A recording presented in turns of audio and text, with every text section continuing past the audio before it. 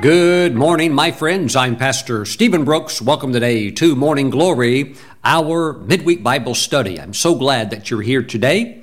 Why don't you take your Bibles, meet me in the book of Romans chapter 8, and today let's talk about remote control from the unseen realm. This message will be a blessing to you. Let's pray. Heavenly Father, as we jump into your word, we thank you for your Holy Spirit. We ask that right now He would illuminate the Scriptures, let them come alive to our understanding. I thank you, Father, if there's anyone trapped today by the strategies of the devil, I thank you that your word always reveals a way out. We thank you, Father, for the unveiling today, and we give you all of the praise. In Jesus' name, let's all say amen. Praise God. Romans chapter 8, we're talking about today remote control. Okay, I'm sure that anybody watching me, you know how to operate one of these. Here's a remote control, okay? And we know what it does. But I want us to understand how the enemy can work by remote control power and how we can stop it and shut it down. Romans chapter 8, verse 2, "For the law of the Spirit of life in Christ Jesus has made me free from the law of sin and death." Well, here we see variable laws that are mentioned. First, we have the law of the Spirit of life, and that is the law that's in Christ Jesus. Next, we have the law of sin and death. So, my friends, a law is a force, and it's what's in control. So for some, the law of sin and death still is having effect upon their lives. Even as Christians, we want to get to the root of that problem today. Praise God. There are many believers who are held in sin because there are controlling powers that they can't see. They're invisible because they're coming from the spirit realm, and these powers do not want to let go. But the good news is that there is a way out. Praise God.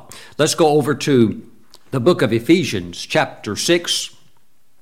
A well-known scripture, verse 12, "For we do not wrestle against flesh and blood, but against principalities, against powers, against the rulers of the darkness of this age, against spiritual hosts of wickedness in the heavenly places," the heavenly realms.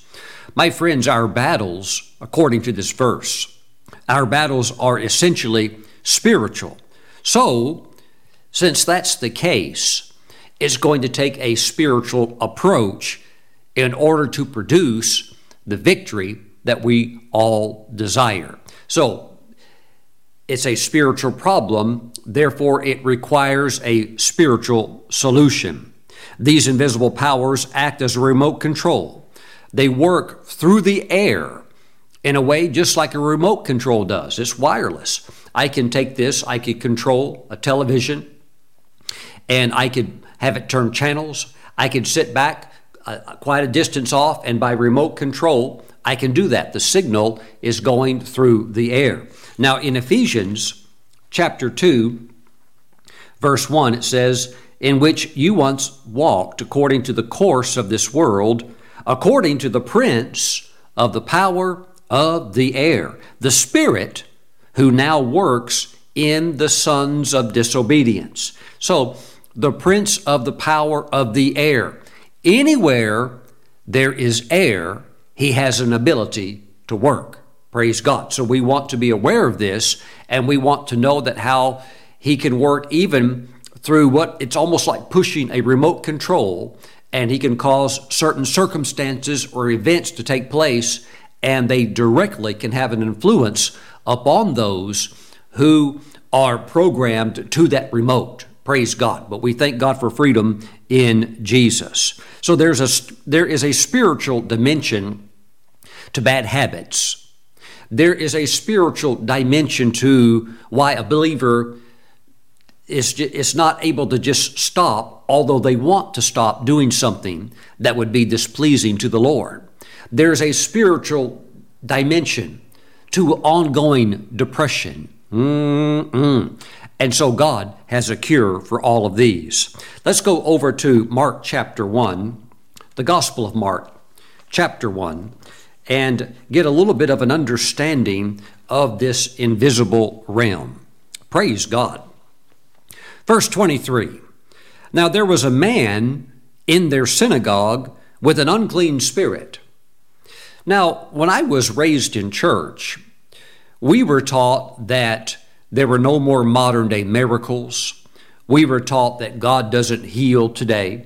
We did away completely with the miraculous. And I actually never heard my pastor growing up ever teach one message on demons or on angels or on the invisible realm. Now, he did talk a lot about heaven. He talked a lot about hell because he wanted to steer us away from hell. But as far as the dynamics that are working behind the scenes that influence, these two destinations of which people are headed, either one or the other, he never really talked about these controlling powers because he didn't know about them. And looking back, I could see that there were many in the church that I sat in growing up, that they were in bondage. And if there would have been a manifestation of the anointing or of the power of the Holy Spirit, I would have no doubt that immediately in that little church that I grew up in, we would have had a very similar experience with verse 23. But you only have verse 23 when you have Christ or the Anointed One or an anointing that's present that causes a reactionary element to break forth, revealing these invisible powers. Look at verse 23. Now there was a man in their synagogue, or as we say, maybe modern day a little bit, in our church service. There was somebody in our church service with an unclean spirit. And he cried out, saying, "Let us alone." Now, how many services had he sat there in the synagogue and there's no manifestation? Yet, the unclean spirit still has him bound in these certain areas, but there's no public manifestation. Why is it that when Jesus stands up in the synagogue as the Messiah, as the Anointed One, that suddenly this unclean spirit is now speaking through him? That's because there's a clash. That's also why you can sit in a dead church all of your life and never see the Holy Spirit move once. You can even sit in a nice, clean, sanitized church, but the Holy Spirit is suppressed, and people can sit there in bondage and not experience freedom. There was a lady in our church that just sitting there in the service, her nose would run so much that she would go through multiple handkerchiefs in each service because her nose would never stop running. I told about this story before. One time, my mom took me and my brothers over to this lady's house. We were going to go visit her, and it was like going into a haunted house. Well, knowing what I know now and looking back, I realized, the house probably was haunted. There were spirits there, and there was a spirit on her life. I'm not saying she's demon possessed because she was a believer, but she was heavily oppressed and she was afflicted. And there are many forms of uncleanness that these spirits bring. And when you're not aware of how they work, oftentimes, just like a remote control does, you could sit there with the most bizarre manifestations physically, and you could think, well, I don't know how to stop it. But we know how to deal with these things. Praise God. Verse 25, Jesus rebuked him, saying, "Be quiet and come out of him." And when the unclean spirit had convulsed him and cried out with a loud voice, he came out of him. Thank you, Jesus. Unclean. What is the mission of an unclean spirit? To make you dirty, to get into your life and have access into your life where you do things usually behind the scenes that are unclean. Sometimes some Christians can't hide it. I'm talking about Christians for a moment that have allowed the door of an unclean spirit to come in. And I do know some Christians that for whatever reason, they don't want to take a bath. They don't want to take a shower. Now, they give their variable reasons. Maybe they're trying to save energy.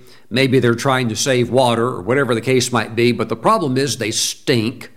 And it's not because they're not educated towards what deodorant is. It's because they have an unclean spirit. And this can manifest in a believer even to the point where they don't comb their hair, they stink, or they don't brush their teeth, and there's some kind of oftentimes the manifestations can be real strong. I've had people ask me to pray for them to be delivered. And I would, I'd say, well, what's going on? Well, Pastor Stephen, my breath smells like sulfur. Smells like sulfur and rotten eggs. Oh, okay. Well, you have a demon problem. Oh, is that what that is, Pastor Stephen?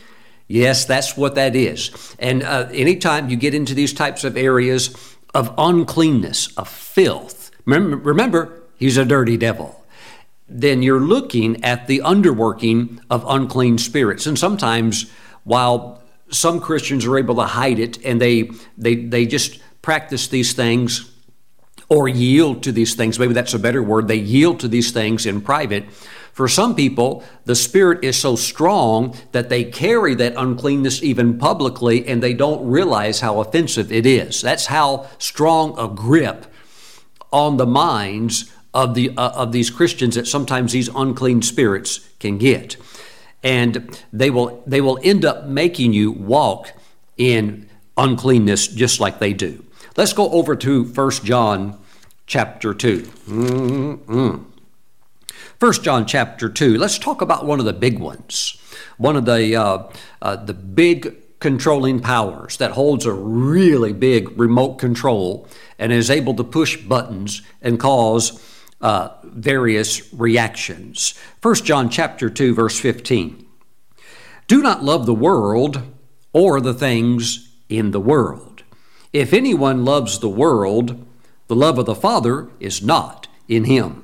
For all that is in the world, the lust of the flesh, the lust of the eyes, and the pride of life is not of the Father, but is of the world. Now, verse 17 is something that we really need to be aware of.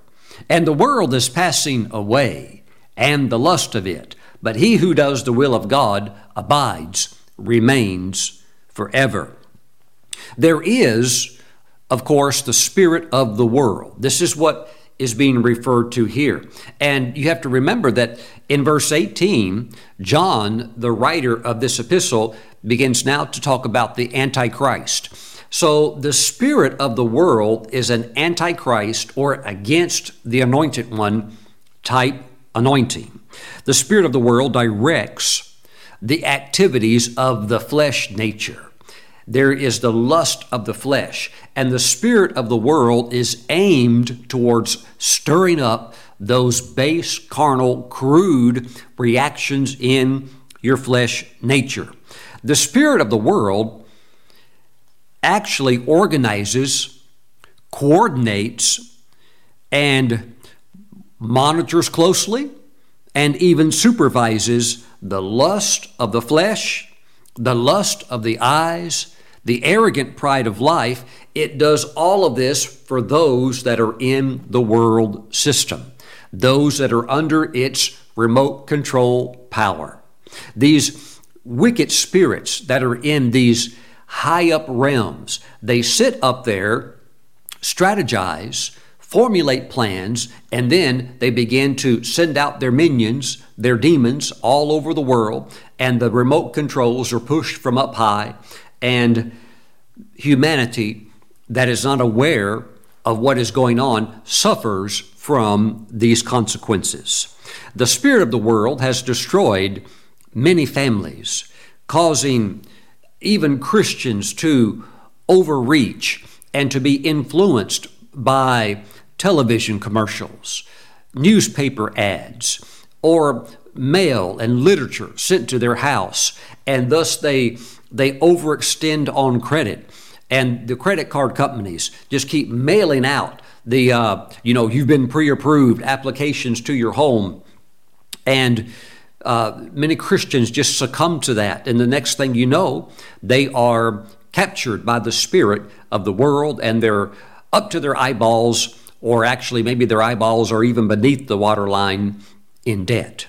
My friends, we have to be aware of these types of things. You know, you get around Christmas season and the spirit of the world is working very, very strong to get people to get engulfed in shopping and completely be unaware of the virgin birth that took place in Bethlehem.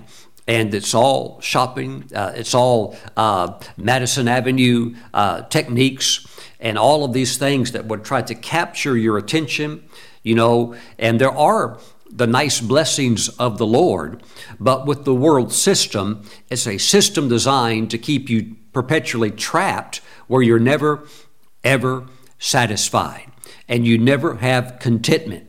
It always wants you to keep grasping and grabbing for more.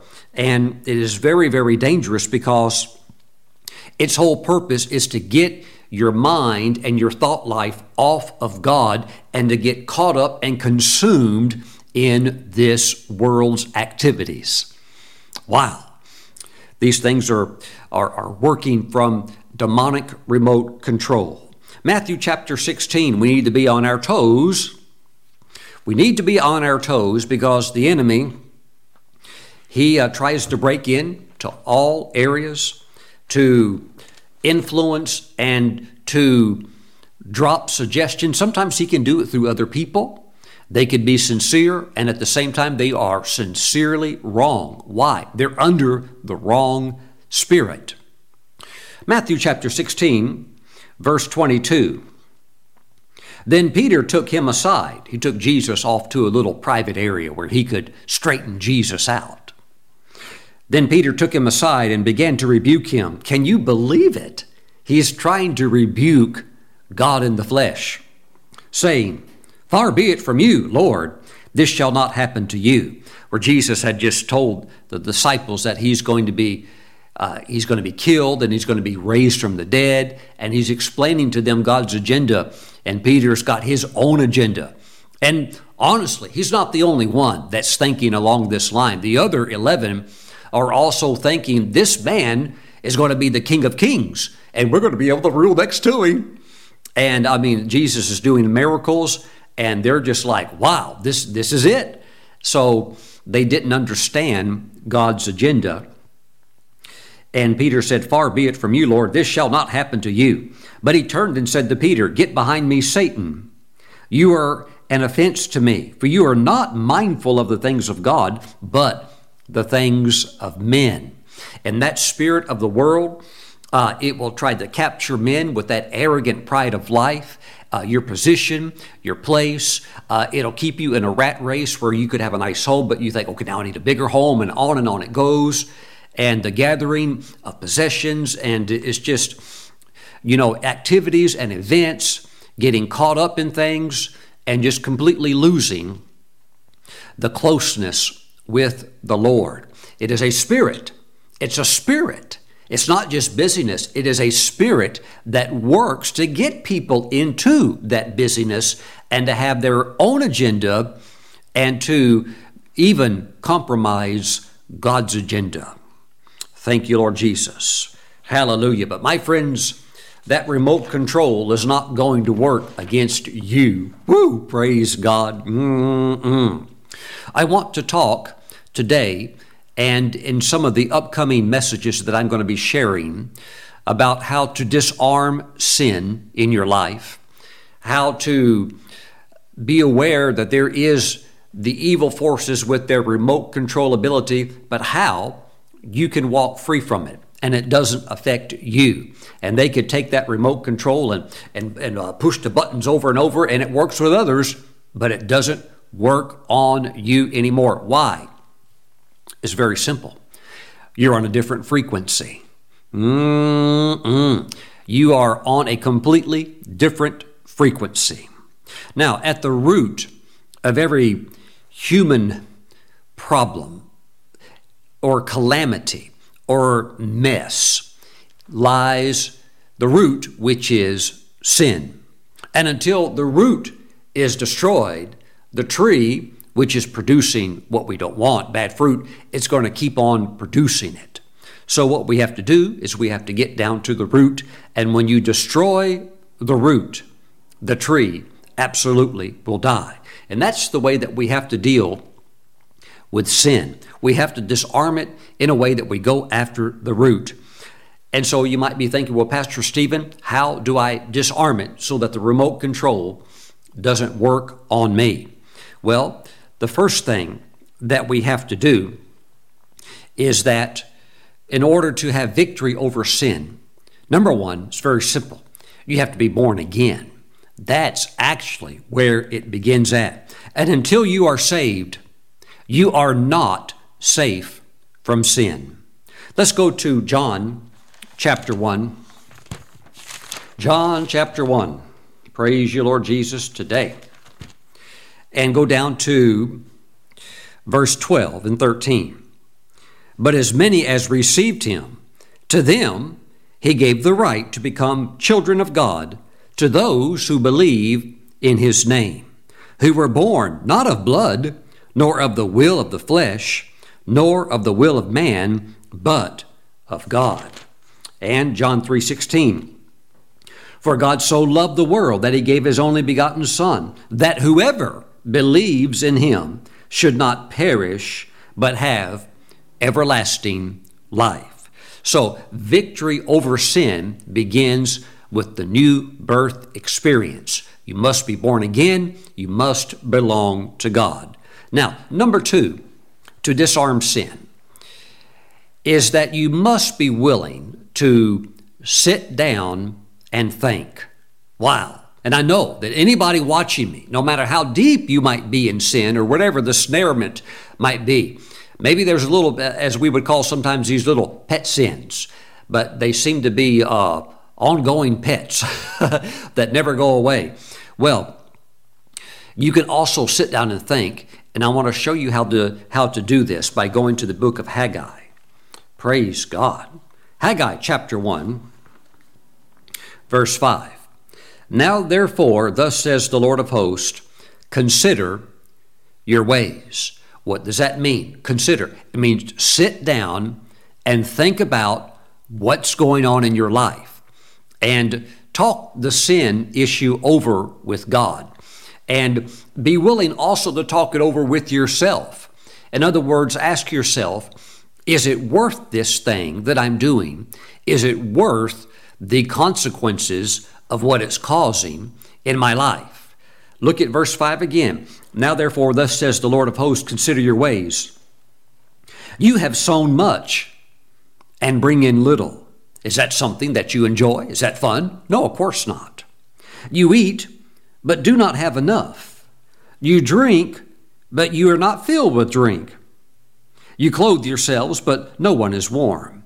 And he who earns wages to put into a bag with holes. Well, the moment you fix one thing, something else is broken. It's like money is going out of your pocket, almost like you've got holes in your pocket. Verse 7, thus says the Lord of hosts, consider your ways. God is saying, do you really like this outcome? You're being disobedient. You're walking in sin. Things aren't working out for you the way that you want them to, and it's all because of the root of sin that is producing these unfavorable consequences, this unsavory fruit in your life. Do you want to stay stuck in this for the rest of your life? Is this something that brings dignity, honor, and joy to your life? No, of course not.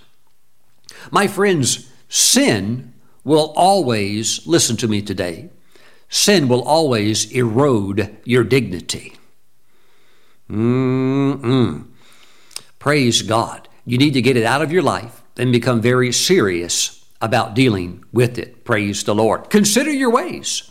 Consider. Sit down and talk it over with the Lord. Of course, the Lord wants it out of your life, but you have to want it out of your life.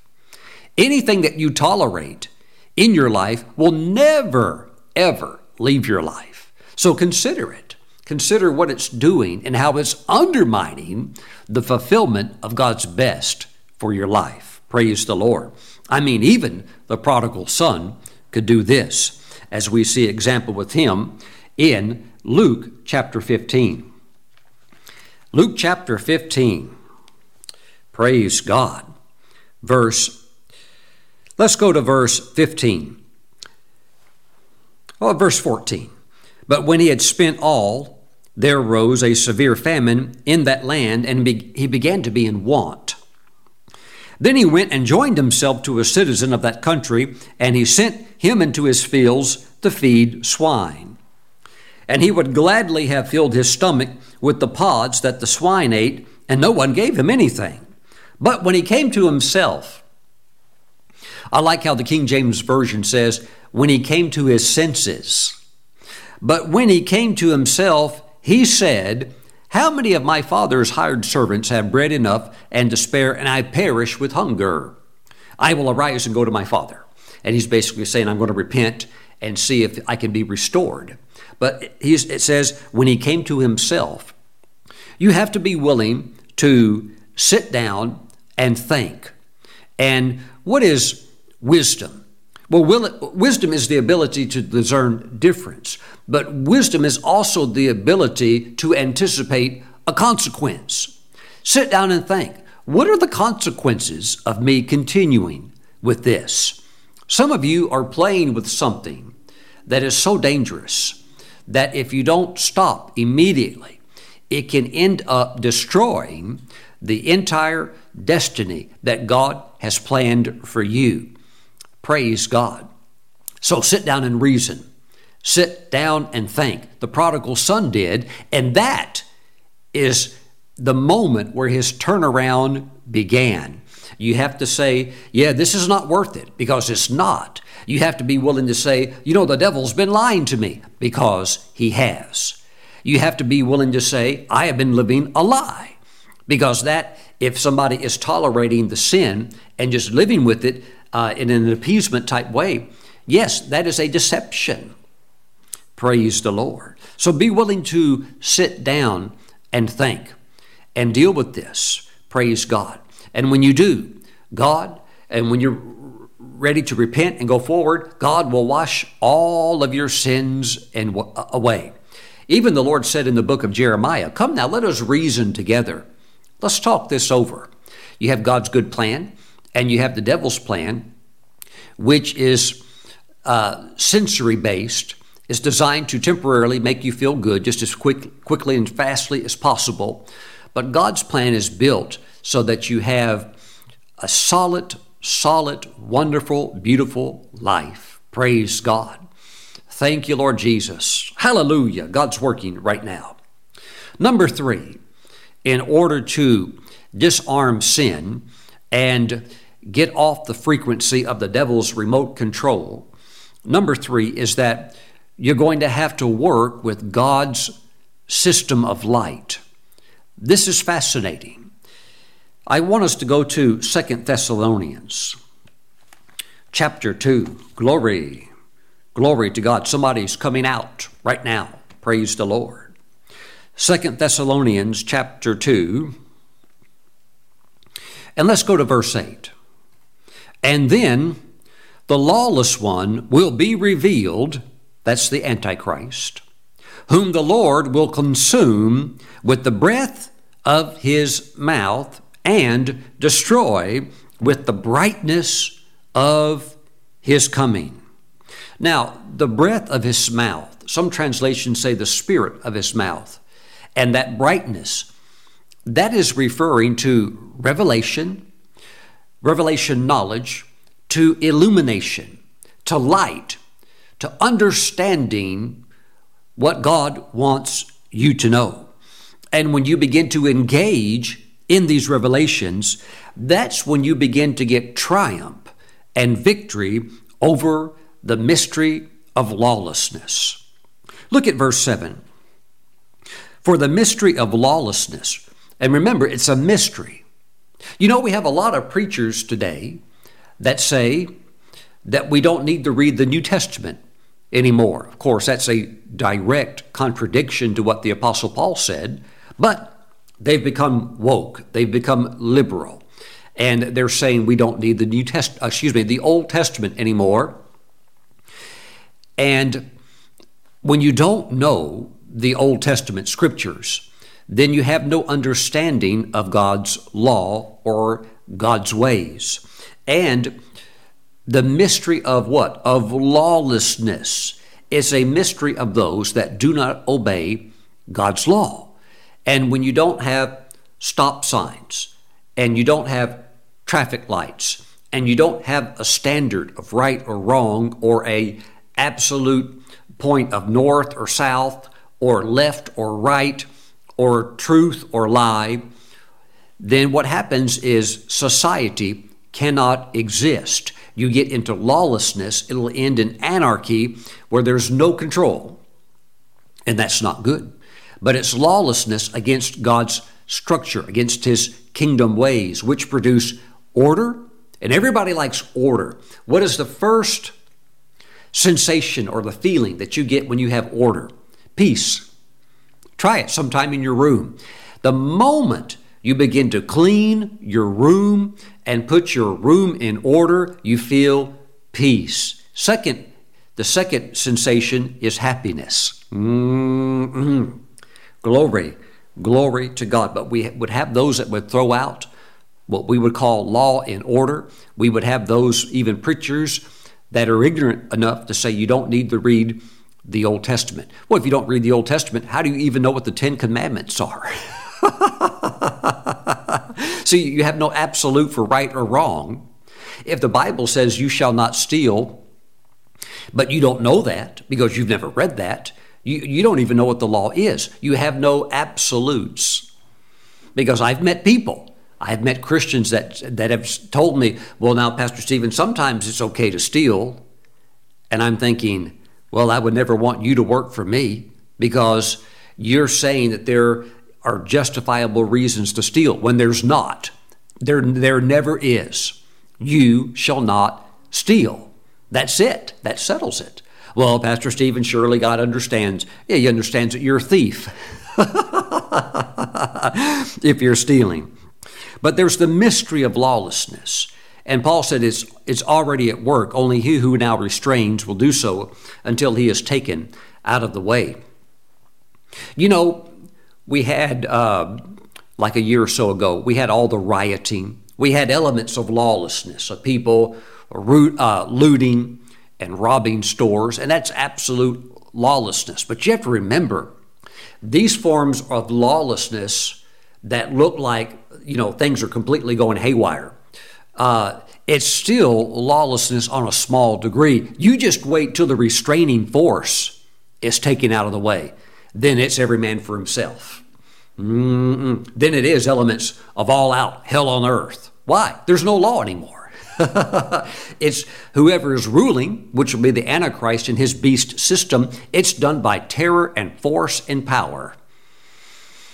And all kinds of evil will be released upon the earth. So, yes, we saw lawlessness over the last 2 years, and we saw it brushed off as being, peaceful, whatever. No, it was lawlessness.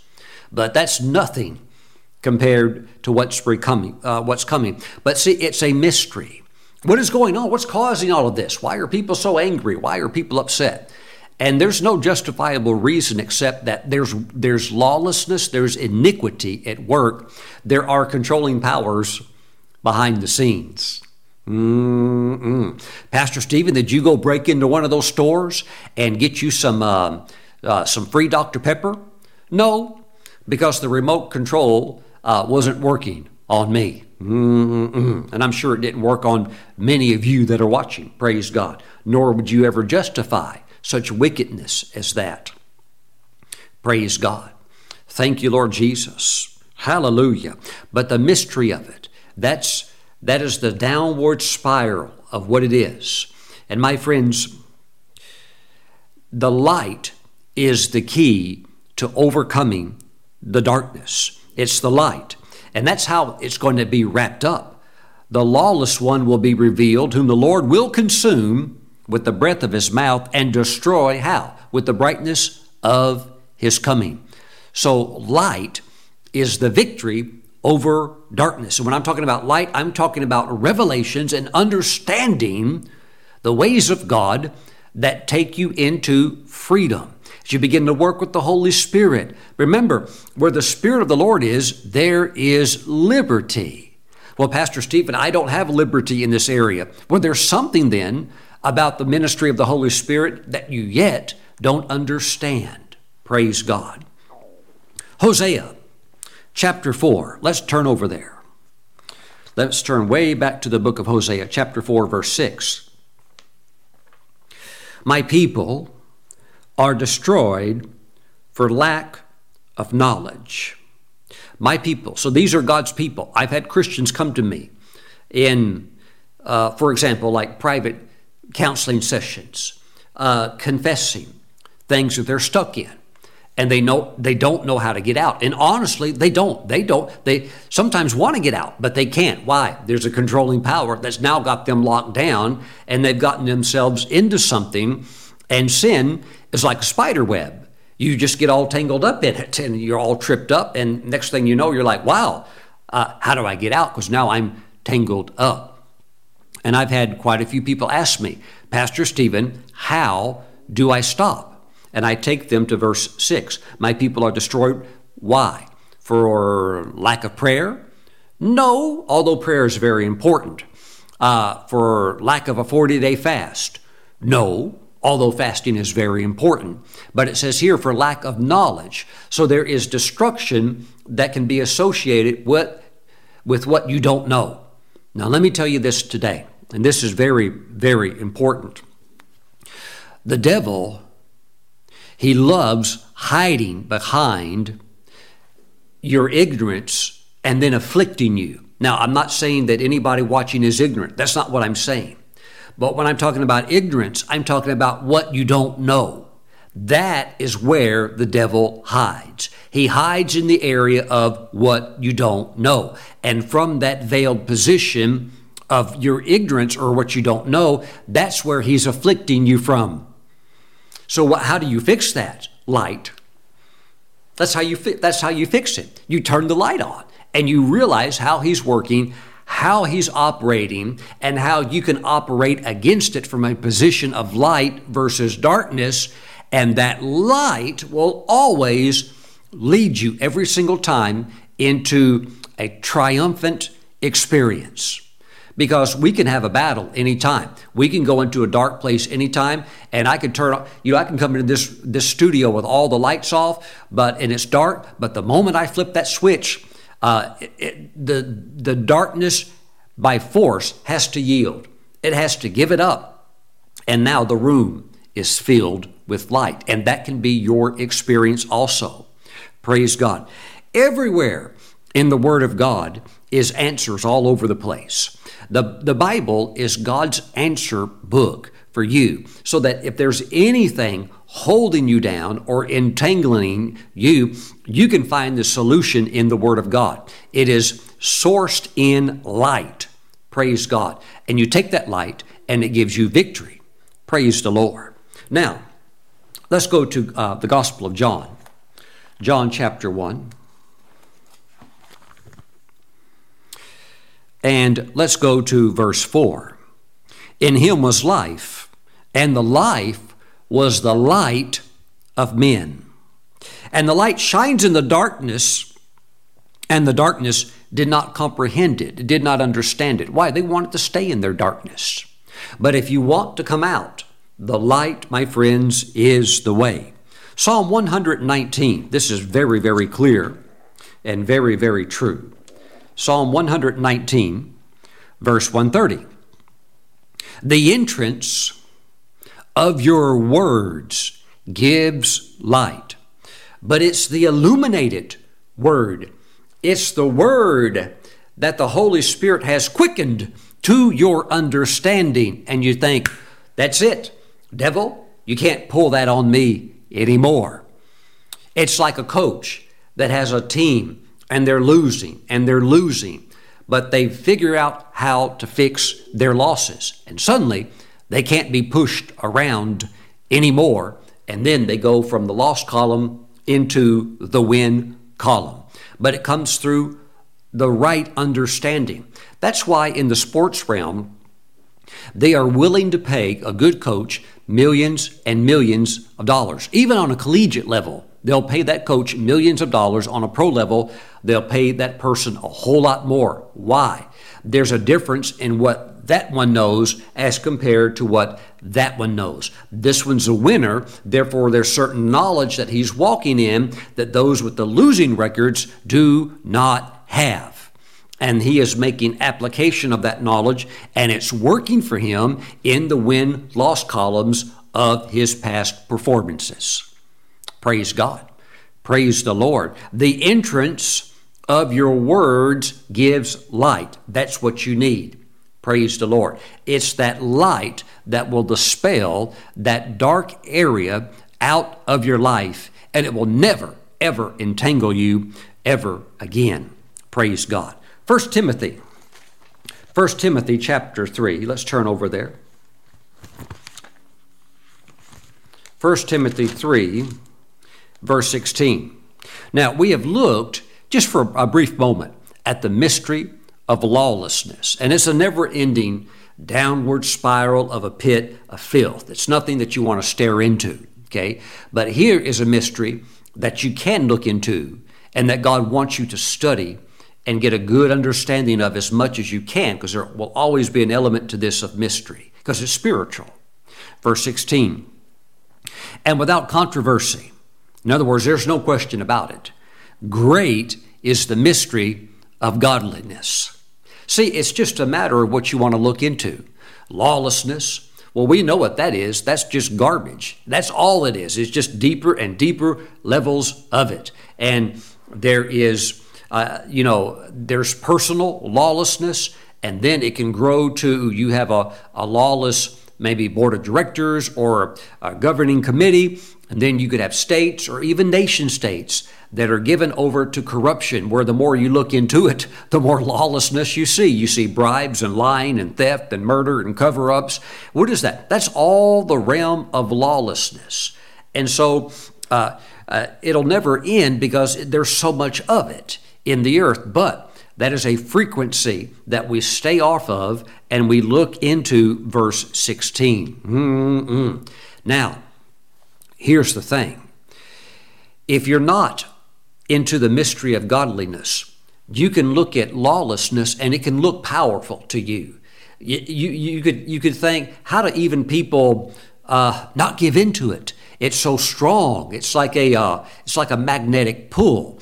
It's like a global remote control that's influencing so many people. Oh, but my friends, the mystery of godliness has so much light and illumination that this is actually what's happening. They're standing over there in the darkness, and they're looking at us that are operating in the mystery of godliness, and they're thinking, wow, what a beautiful life. Wow, what a life. I wish I had that. I wish I had that. Praise the Lord. And that is our stance. That is our position. And without controversy, great is the mystery of godliness. God was manifested in the flesh. That one alone, you could camp on that statement for the rest of your life and never plumb the depths of that statement. God became a human. It's incredible. And he was walking around on the earth for 30 plus years. God was manifested in the flesh, justified in the Spirit, seen by angels, preached among the Gentiles, believed on in the world, received up into glory. So Jesus was manifested, justified, seen, preached, believed, received. That is the mystery of godliness. And you can just enjoy that and swim in that all that you want. Why? It's light and it makes you stronger. And you realize also, oh, this is the kingdom secret. I can get over here and get on this frequency, and I can be strong and then begin to implement other keys. I'll be talking about some of those in the days to come.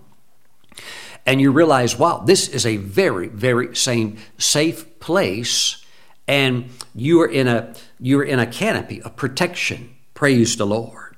It's a place of light. The mystery of godliness. So God is going to provide such brightness of light that you will easily, hear me today, you'll easily disarm the forces of darkness that have been working against you, and you'll never be subject to their remote control ever again. All the devil's going to be doing against you is just pushing it over and over and over and over, over and over, every single button. And they just say, it's not working. It's not working. Praise God, you're free. You're free. It's disconnected from you. Now, those out in the world, yep, you hear about it all the time. The devil's pushing the buttons, and you'll see more corruption in politics, more corruption in government, sometimes even in areas of corruption, even within the church. That's because you have those that would be in these various capacities that are yielding to those invisible controlling powers. But as far as you know, praise God, walking pure and clean. And when Jesus comes back, the bride will be pure and spotless, without spot or wrinkle on the garment. Those are the ones that are not subjected to the remote control.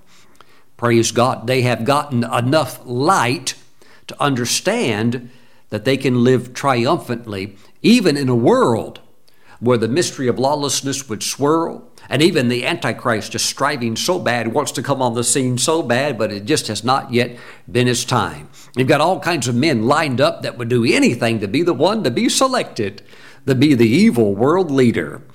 And they would just do anything to be that person. So you have a lot of people that have lots of money, some maybe even billions of dollars. So for them, it's not a money issue anymore. They've already got plenty of that. What do some of these people want? They want power. They want to be able to control people. They want to be able to control nations. Some already do. So that they want to be able to control the world. They have their own ideas, their own ideologies and plans. And eventually one will be selected for that purpose, selected by the devil. But this can't happen until there's the timing for that. But praise God, we're going to be walking with the Lord, shining as stars in the midst of gross darkness.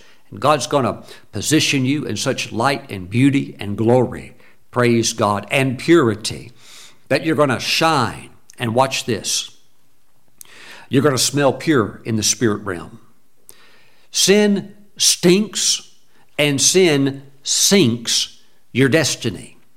Eradicate it from your life. Praise God. Let me say it again. Sin stinks, and sin sinks your destiny. Don't play games with it. Praise the Lord. Glory, glory. In the natural realm, if you have a shark, let's take the great white shark. They can get real long, real big, 16 feet, 12 feet, big size, up to a couple thousand pounds. But it is amazing to see how big God designed their noses to be. Their nose can be like that long, the tip of their nose. And they're really the garbage trucks of the ocean. They're scavengers. And they have very big noses, but within that nose, it's kind of like an airplane. On the nose of an airplane, if you open the nose of the airplane up, that's where all the, all of your high advanced electronics are. You've got all kinds of things in there, from radar to everything else, okay? It's all packed in the nose of the plane. Same thing with the shark. He's got all this sensory equipment in his nose, and a shark can smell one drop of blood from 2 miles away in the water. You could be out in the ocean, out in the middle of nowhere, and you put one little drop of blood in the water, and that begins, these little tiny molecules go out. But he's got an ability, these perceptors that pick up on that blood. And what do they do? Well, they do what God designed them to do, to clean up the oceans, and they're headed that direction. They're headed that direction. So how you smell in the spirit realm is very important because of what you attract. Because in the spirit realm, angels, demons, the devil, God, in the spirit realm, it's all wide open. It's all open. They can see and they can also smell. Praise the Lord. Glory, glory to God. In the meetings in which I minister, when my wife and I start ministering to people and laying hands on people, very often fragrances of, all types of, almost anything you could think of, fragrances begin to come forth. And prophetically, we are able to interpret those fragrances and what they mean. But you have to understand also that while that is a manifestation of the Spirit, there's a personal manifestation of your individual walk that also has a fragrance. Padre Pio, the Catholic priest, he had a fragrance that emitted from him. Most people that smelled it said it smelled like violets, a very sweet fragrance. But they said at the same time it smelled like violets. It wasn't violets, it was something supernatural. What's going on? You have a holy man living a holy life in the spirit realm that emits something. Something's coming off of you. Really, when it comes to holy living, that's why many look towards some of the great saints. Why? Because they did great miracles? Well, yes, but throughout the church world, you'll find many that operate in signs, wonders, and miracles. But when you want to look at men and also women that got the victory over sin and they're living clean. In other words, the devil doesn't have dirty laundry on them or something like that, but they're living clean. Then that's often where you start looking at for inspiration. Why? Because they're living clean and it's being verified by the Holy Spirit because they're emitting these fragrances that were heavenly that came off of them. In my book about supernatural fragrances, there was one lady, she was a shepherdess, she was a young girl, and she had the most phenomenal fragrance, they said, that came off of her, that when people would get around her, they could smell this incredibly heavenly fragrance. But that's because of the very devoted life that she had with God.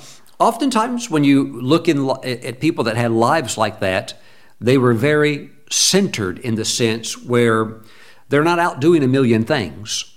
Not that they aren't busy. They're very much on assignment and doing that only thing and staying in that.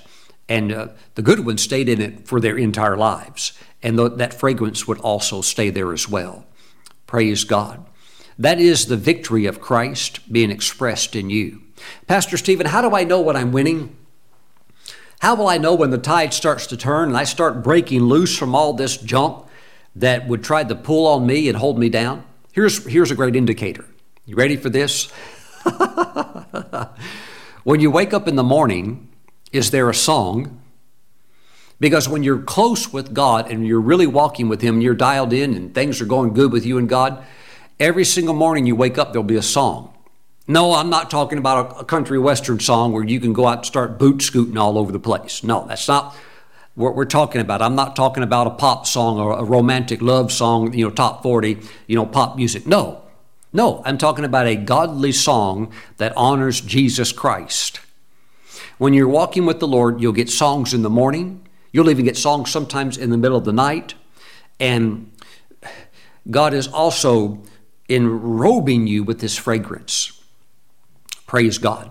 Praise God. Glory. Those are just indicators that you're making tremendous headway. And then what you do is it's like a car. When you want to go faster, you just push the gas pedal down more. Praise God. Somebody's getting free right now. Somebody's also smelling in the spirit realm right now. And you're smelling something good. Somebody's smelling a pie, like a baked pie in the oven. Depending on what that pie is, has a prophetic meaning. Somebody, you're smelling apple, baked apple pie. That actually represents liberty and freedom. Praise the Lord. Now, I don't have time to explain why that means that, but that's what that means. And I do give scriptures in my book, but I'm just moving quickly right now. Somebody, you're smelling blueberry pie, cooking. That's a healing anointing. Praise God. And also, that's also an anointing to see in the prophetic realm. Blueberries are blue. That's color blue is prophetic. And blueberries actually look like little eyeballs. Praise God. So God's giving somebody a greater sense of seeing in the spirit realm. So this is opening up right now. Praise God. Glory, glory, glory to the Lord. Somebody is either seeing or smelling taffy, the candy, right now. Praise God. That's a good thing. That's a good thing. God's going to bring you into something that's going to stretch you. That's how they make the taffy. But it's a good thing. You're being made into something beautiful. A beautiful stretching is going to take place. God's in it. Hallelujah. Praise God. Praise God. Father, we thank you for your Holy Spirit. We thank you for freedom. Father, there's a lot of filth in the world, but I thank you, Father, that there's a neutralizing force, the force of your Holy Spirit, and as we're walking with Him, so much of the things that are out there, we're not even going to even know about it because it doesn't touch us, affect us in any way. We thank you, Father, that we're walking in the light and the world envies your glorious church. Now, Father, we give you praise. We give you praise and glory in the name of Jesus. Amen. I'll do some more teaching on this subject in the coming days. It's a fascinating subject. Praise God. And you can say goodbye to the enemy's past power to control you. Hallelujah. If you're watching today and you don't know Christ as your Lord and Savior, the escape from sin begins with the salvation experience.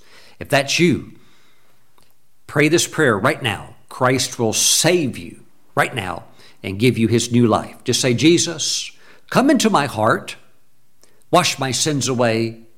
I give my life completely to you. Jesus, write my name in your book of life and step into my life and lead me and guide me from this day forward. In your name I pray, amen and amen. Praise God. Welcome to the family of God. Now, let's all together take communion today, because communion is the receiving of the miracle meal. Communion, what it does, it brings you into union with Jesus, union with God. And what is not permitted to be in Jesus is not permitted to be in you. That's what is being enforced when we take communion. So I want to encourage you right now, grab some grape juice, which is what I have in my cup. Grab some bread, a little unleavened bread, or whatever you have. Okay? Grab it. Let's pray over it together. Heavenly Father, we thank you for the bread, the juice. We consecrate it right now. We set it apart as being holy. And we thank you that this is now the flesh and the blood of Jesus. Father, we thank you that as we receive the Lord's flesh, His body, that we receive strength and empowerment over temptation and over sin. We give you praise, O God. We thank you for your word being so bright that it shows us the way out. We thank you there's always a way out. We rejoice in you and we take it. Thank you, Father, in Jesus' name. Amen. Let's receive.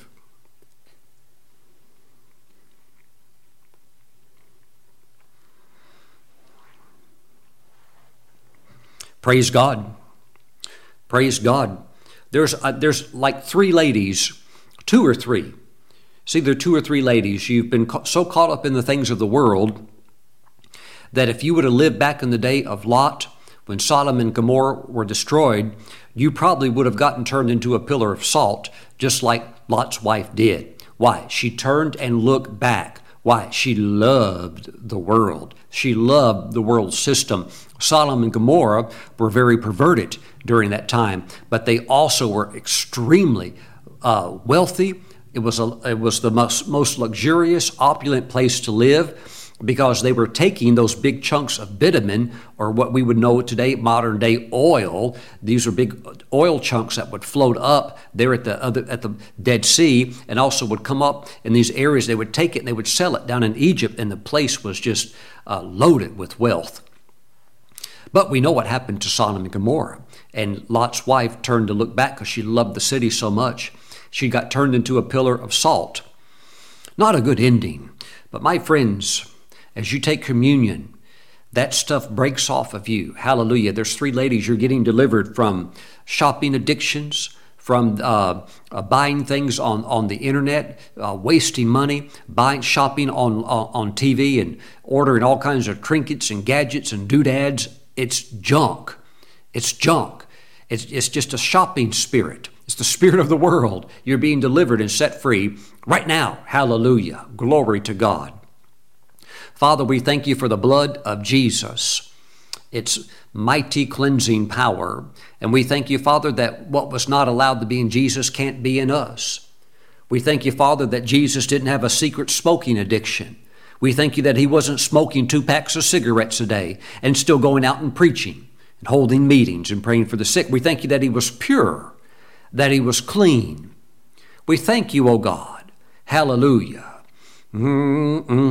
Father, we thank you that Jesus didn't slip up and let a nasty, profane word, a cuss word, fly out and go, oops, didn't mean to say that. Father, we thank you that it wasn't in him. We thank you that he was walking in triumph over sin and temptation. And we thank you for the same experience being enforced as we take communion. And we thank you for union with you, O God, through your Son. We thank you for purity. Oh, hallelujah. We give you praise. Thank you, Father. We receive the blood of Jesus now. In his name we pray. Amen. Let's receive.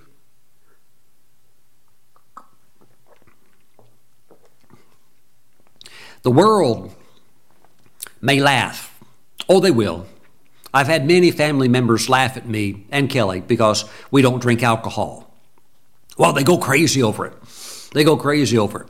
And we don't drink it. And I don't drink it simply because I'm a minister, simply because I'm on TV and somebody might see me and that might be a bad example. I understand all that. I drink it because of my own personal, I don't drink it because of my own personal sanctification.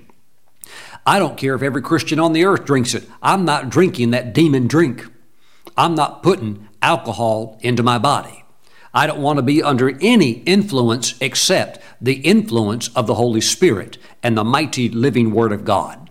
Hallelujah. I don't want to be under the influence of drugs, alcohol, narcotics, nothing. Hallelujah. Praise God. Oh, I've had many people laugh at me because during a family wedding or a family gathering or something like that, I wouldn't get in on the joke, or I wouldn't do all the drinking stuff that they do. I have no interest in that stupid stuff.